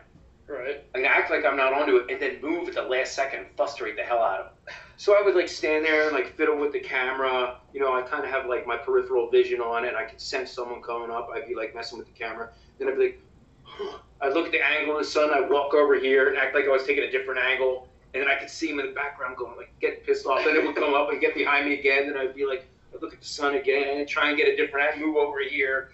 So it was, it was pretty fun. One of the things that was never, it was on camera, but we didn't use it for anything. And we always thought it was fucking Knoxville, Wee Man, Preston, Danger Aaron, like the whole CKY crew. Right. I mean, the whole Jackass crew was there. And Brandon Novak was telling a story. So I did one of my favorite gags to him, and it's so simple. You take a long piece of grass, right, and you pluck it out, and you kind of tap you stand behind them and you kind of tap their ear, and they, you know how you think when a bug's buzzing around your ear? And so he's telling this whole story about when he was in prison. And so he's like, yeah, so there I am, right? And then next thing, oh man, there's a lot of bugs here. So anyway, so now they're all laughing at him. Yeah. But he thinks they're laughing at his story. And so now that they're laughing, his self-confidence is getting greater and greater. And he's telling the story with more energy and more vitality. And they're laughing because he's self-confident. Now they're laughing at him for two reasons. One, he's getting pranked right behind him. But two, because he thinks that they love his story so much that that's what they're laughing at. And that lasted for about 10 fucking minutes. When he's just telling the story. And yeah, that was that's one of the things I always wish was a special feature or something. Did I just spit on you? No, my note. it's allergies, like, you know what I mean? My nose just like it's clogged up. Nah, but So that's the name of that tune. So what was it? So what was your childhood like? What religion are you? I think I'm Methodist. You're Methodist? Yeah. Yeah, I noticed there are a lot of churches around here. Yeah. This is like an old Victorian neighborhood so it's like a lot of this neighborhood was built in the late 1800s and the early 1900s, and they did a lot of supplemental building, I noticed, right around World War II, Right. when a lot of the manufacturing was big here, and there was a lot of people from down south moving here for the war effort. Yeah. So I noticed that with the architecture around here. It's a cool old neighborhood. Yeah, I like it. Yeah. It's kind of bad, kind of good. It depends on, like, this is the best neighborhood. Like, my street, there were always kids growing up. Mm-hmm. And now that we're all old, just like, you know, no one's here. Yeah. But my childhood, I don't know, I blocked most of it out. No, it wasn't bad. I mean, like, I grew up youngest out of two. Uh-huh. I had an older sister and two older sisters, and pretty much, like, my sister who lives up in Rhode Island, she got away with everything. Oh, really? Yeah, and I wasn't even allowed, like, my mom barely let me out of the house. Like, I didn't really have friends until I went to karate. Then I started hanging out with them. Then that's when high school, like, hit. Like, I was, like, maybe, like, 14. That's when I started, like, hanging out with friends and stuff, getting girlfriends. Mm-hmm. Because, like, I was always girl crazy, like, as a kid. What's the biggest heartbreak you ever had? Oh, What was the first time? How old were you when you first had your heart broken? that's a tough one. So I dated this girl. I'm not going to say her name. Don't say anything. Yeah. We were, like, 13, 14. We dated, like, 2 years. And then she, like, broke up with me. I was, like, really devastated. I broke up with her because my family was getting too involved. And I didn't want to do that. And Oh, that's the worst. yeah. And then I was just like, I don't want to do this anymore. Yeah. So we broke up, and then I was like, I kind of feel like shit. Yeah. Yeah. God, I remember that. What about you? I first had my heart broken. I really loved. This is weird. I really loved this girl when I was in 6th grade. I fell in love with this girl, and like, dude, I loved her for like 3 years. Really? Yeah. And I never even held her hand. Yeah. So then, I would say that was probably the biggest heartbreak of my whole life. Oh, It was wow. like liking that girl, that intense, liking that girl so much, and it was like, it never like worked out. Like, as much as I would try and win her affection, it never worked out. Never worked out at Yeah. all. Wow. Other than that, I never really had my heart broken. It's weird. Like, I've had girlfriends and where it just hasn't worked out, but I've always like accepted that pretty easy. I've always been pretty easy with breakups because I don't like arguing Yeah. and I don't like fighting. And for some reason, I pick women who love to argue and love to fight. So normally, so it's like as soon as there's like fighting or arguing, I'm out. Right. I'm just like, I don't want to do this. Like, I don't want to be with you. Didn't you have a crazy ex-girlfriend? They're all crazy. Dude, no, they're all, like, I'm not very good at picking, Good girl. at picking good girlfriends, man. I'm not, like, I don't know what it is about me. So I just don't date anymore. I haven't dated for years. I haven't been on a date I was on a date a year and a half ago. Oh, really? That was the last time I was on a date. Oh, wow. Yeah. So, And yeah. before that, it was like, there's that one girl was probably like the only girl I've dated in like 4 years. See, I dated this girl, Ashley. Mhm. We dated for 6 months. We broke up because, like, she was, like, kind of crazy. Well, turns out she went to my cousin. And Oh no. Oh man. It gets worse. So, they're, like, she was arguing with me. He was arguing with me. Don't look at my girlfriend. Da, da, da, da. We would get in the fights over everything. Don't look at my girlfriend? Yeah. I was like, she was mine first. So we would get in the fights, but, like, to make a long story short, they're getting married, and we're the best of friends now Mm-hmm. Jealousy's always the worst thing, in a relationship. just in general. Yeah. Like, jealousy will eat you alive.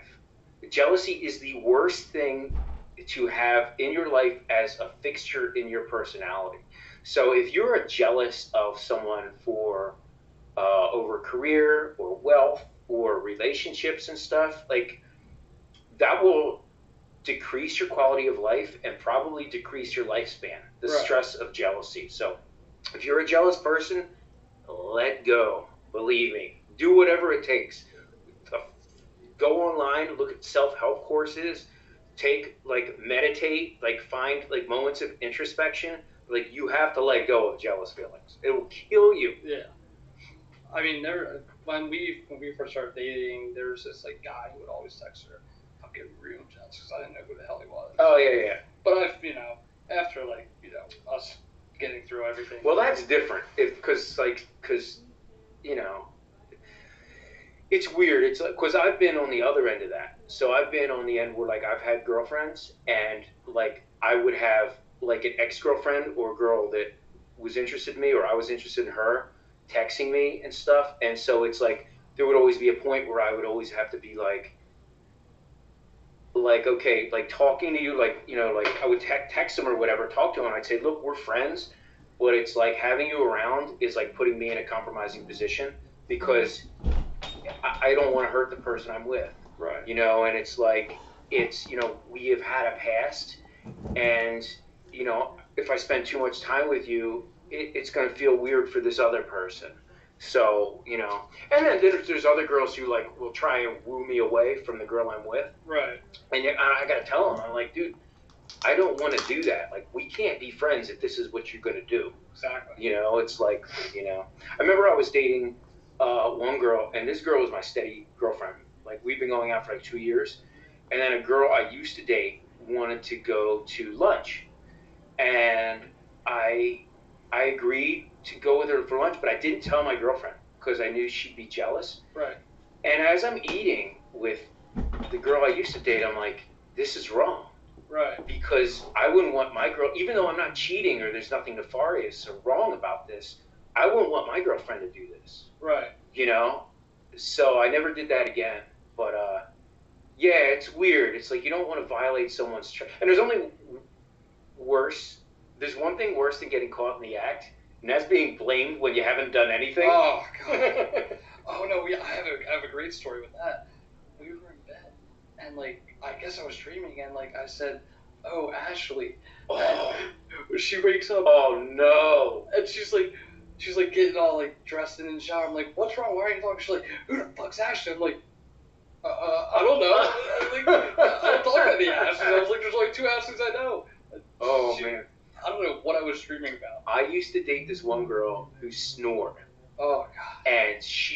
And I would shake her, it was bad. She had sleep apnea. Beautiful girl, but she snored like a hippopotamus, man. So I would have to shake her awake. Yeah. And I'm like, stop. You're snoring. So the guy who she dated after me, so we were still friends, but we just stopped dating. Yeah. It didn't work out. So she would snore, and when he would wake her up, she would say, Joe, come on, Joe. And she would call him my name, and he already didn't like me. Oh, God. And so you can imagine how much his animosity grew, because to get her to stop snoring, he'd have to shake her and hear her say my name. Oh, my God, dude, that guy hated me. What was his name? Clem? Yeah, it was a weird. Yeah, I think his name is Clem. But Jesus, well, that was college. What the hell? I don't know. I share college. This girl Gabby I dated. Whoops. Oh well. Sorry, Gabby. She doesn't watch my. She blocked me after this. We dated for a month. She broke up with me out of nowhere. I'm all right, that's kind of fucked up. And then she started dating this guy named PJ. So when I first did this, oh no, I was you know what? Let me just fucking thrash. And I didn't thrash her. I just said this girl I dated. She's dating this guy named PJ. I guess she wanted the P rather than the T. And she saw that. Well, that sounds perverted anyway. Yeah. So it sounds like there's an innuendo there. It's you could read into that, definitely. And she got real mad, and we don't talk anymore. Oh, well, that's the name of that tune. And she used to work at a restaurant, too. And my parents always went to that restaurant. They would always invite me to go. And every time I would go to that restaurant, she would be there. Oh, man, that's the worst. And I got chocolate milk one time with, it looked like a loogie in it, because I felt it in my mouth. What the fuck is this? And I spit it out. I was ew. You drank her loogie? I don't know what it was. So, I drank it out. But I spit the loogie out, and I was fuck this. And I, threw up in the bathroom all over the place. Oh, man. You know that Denny's over there on, in Essington? Yeah. Okay, there's a Denny's in Essington. When I was there, one time I drank a soda there, and then I looked at all my friends' sodas, and there were gnats in the soda. Oh. And so it's like I realized it, like, because I was thirsty, I drank all mine down. I realized I drank all those gnats, and I complained to the manager, and he got mad at me. He goes, "Well, then I'll give you the soda for free, okay?" I'm like, "No, I'm not paying for anything. I'm not eating here." Yeah. And like we got in this big fight, and he actually called the cops. Oh, really? Yeah, because I ordered. I didn't eat the food yet. I just Wow. drank the soda, and that son of a gun called the cops, and I had to leave before the cops came. Yeah, I never went back to that Denny's. No, actually, I went back to that Denny's like 20 years later. Right. But it's like, yeah, so don't ever eat at the Essington and Denny's if you don't want to drink bugs. That's the moral of the story. No, I've had my fair share of like stories with like guys like. So a lot of girls at the bar. That's why I don't go to the bar anymore. I did a lot of horrific things. I was a bad guy. I wasn't really a bad guy. I just like fucked a lot and like made people cheat on me, I guess. You made people cheat? Oh, I wouldn't even say that. Like, so for instance, there's this girl my dad and I used to work with. She was a banker, and we were like in the parking garage. I would always go up there. Well, she was sitting at the bar with her mom and her friends. She was just like, "Yeah, you're kind of cute." I was like, "Yeah, you're kind of cute too." I was like, "Wait, are you married?" She was like, "No." So we start making out. Turns out her husband, this big like marine looking dude, no. is down the other end, like looking at me. So like I didn't know anything about it. So, you know, the next week we go in the bar, he's like, "You ever fucking touch my wife again, I'm gonna fucking kill you." Wait, they were married or going out? They were married. Oh my god. She wasn't wearing a ring or anything. So he threatened to kill me. Yeah. And then to top things off. Was he still going out with her? Did he stay with her? Yeah. Why would you stay with your wife if she's making out with some dude in the car? Well, we were in the bar. And like he was on like the other end of the bar watching us. Wait, he watched you make out with it? And Yeah. he didn't say anything then? No. Why? Because like she was with her mom, and her mom grabbed her and yelled at me. She's like, "You fucking homewrecker!" And I was like, "What'd I do?" Wow. And she was drunk, obviously. Ooh. And then I made out with my sister's. You made out with your sister? No, my sister's friend's older sister, who was like 40, which Tori knows, and like they make fun of me all the time. I don't know why. And Why? Because she's 40? I guess they have some stories that I don't know. Oh, okay. And then I went to Barnaby's in Ridley, which Oh yeah, Barnaby's. Yeah. We went there. There's this girl. She was like, "You look like Mark Zuckerberg." I'm like, "Yeah, I am." And she was like, "What are you here for?" I was like, "I'm doing a new campaign. It's going to be called something with Facebook." So we wound up fucking in her back of her Tahoe. Oh no. And her friend catches us in the act. Thought you were Mark Zuckerberg? Yeah. But wait, you're not Jewish. You're Methodist. Yeah. Are you sure you're not Jewish? I don't know. I don't fucking know. But oh my god, yeah. Well, the worst thing, dude, I would never. It's actually like, it would be scarier to like, I don't. In all my years of like, I've never done anything like crazy, like as far as cheating and stuff goes. But like all the time. Okay, so I know a lot of guys who brag about all the women they've been with and everything, and like they always have stories about cheating, like with girls who have husbands. Yeah. I'm like, are you crazy? That's how people like when you read about a crime of passion, that's always how it happens. Right. The husband goes crazy when he finds a cheating wife and murders the dude, and then he normally only does 3 years in prison because it's a crime of passion. Yeah. No jury would convict you. That's crazy to me. I could never. Oh man. Yeah, people who like are married and cheat. It's well, first of all, there's the whole thing where it's like when you get married, you make a vow before God, right, your friends, your family, to always be with that person, and to like violate that, it's like gotta do something to your whole persona, or like your self-esteem, or like your self-image, or something. I don't know. It's. I mean, I've been cheated on before too, and like I guess when I turned 21, that's when I was just like, you know what? I kind of turned into like the Bam of like, you know how like after Ryan passed and Bam went in his like a little, that's what I kind of did. Yeah. I was pretty much just like, fuck this, I'm gonna like make sure everybody like pays for like what they did to me. I wasn't violent, but like it was just like You were angry. I was angry. Yeah, I would drink at the bar. That's very common. And hit on every girl. I mean, a couple girls cheated on me with their husbands, and I was occasionally trying to get with some other girls, and I felt like really bad after that. That can make you angry when you get cheated on. Like you feel so violated, that's happened to me. That's happened to me before, and it's just like, cheating's another thing where it's like once that happens, relationship's over. Right. Like there's no okay, like you're sorry, and I get that, but it's never gonna be like it was, and you're probably gonna do it again. And the other thing about people who get caught cheating is like, oh, I only did it this one time.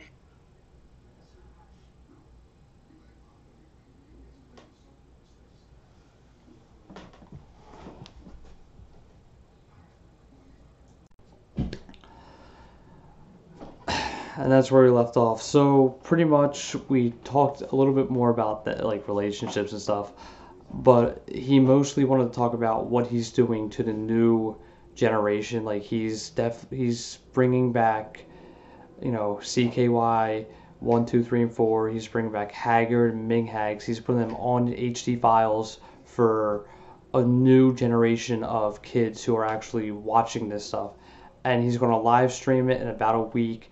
And then he's going to look into putting it out on Blu-ray very soon. So look out for that. He is also in the process of writing a second book to Dream Seller. It's going to be called The Streets of Baltimore. And pretty much that's what he's working on right now, because he just said he's going to proofread it one more time, and then he's going to, start like putting it all together, this, that, and the third. He talked about the graphic novel where he got everybody to sign it, and basically he was always a fan of comic books, but he wasn't a fan of like really superheroes. He was more of a fan of indie comic books that had cursing in it and like real life problems. So that's what he really talked about. Like I said, I am very sorry for this being cut short like that. I didn't intend for it to be cut short like that.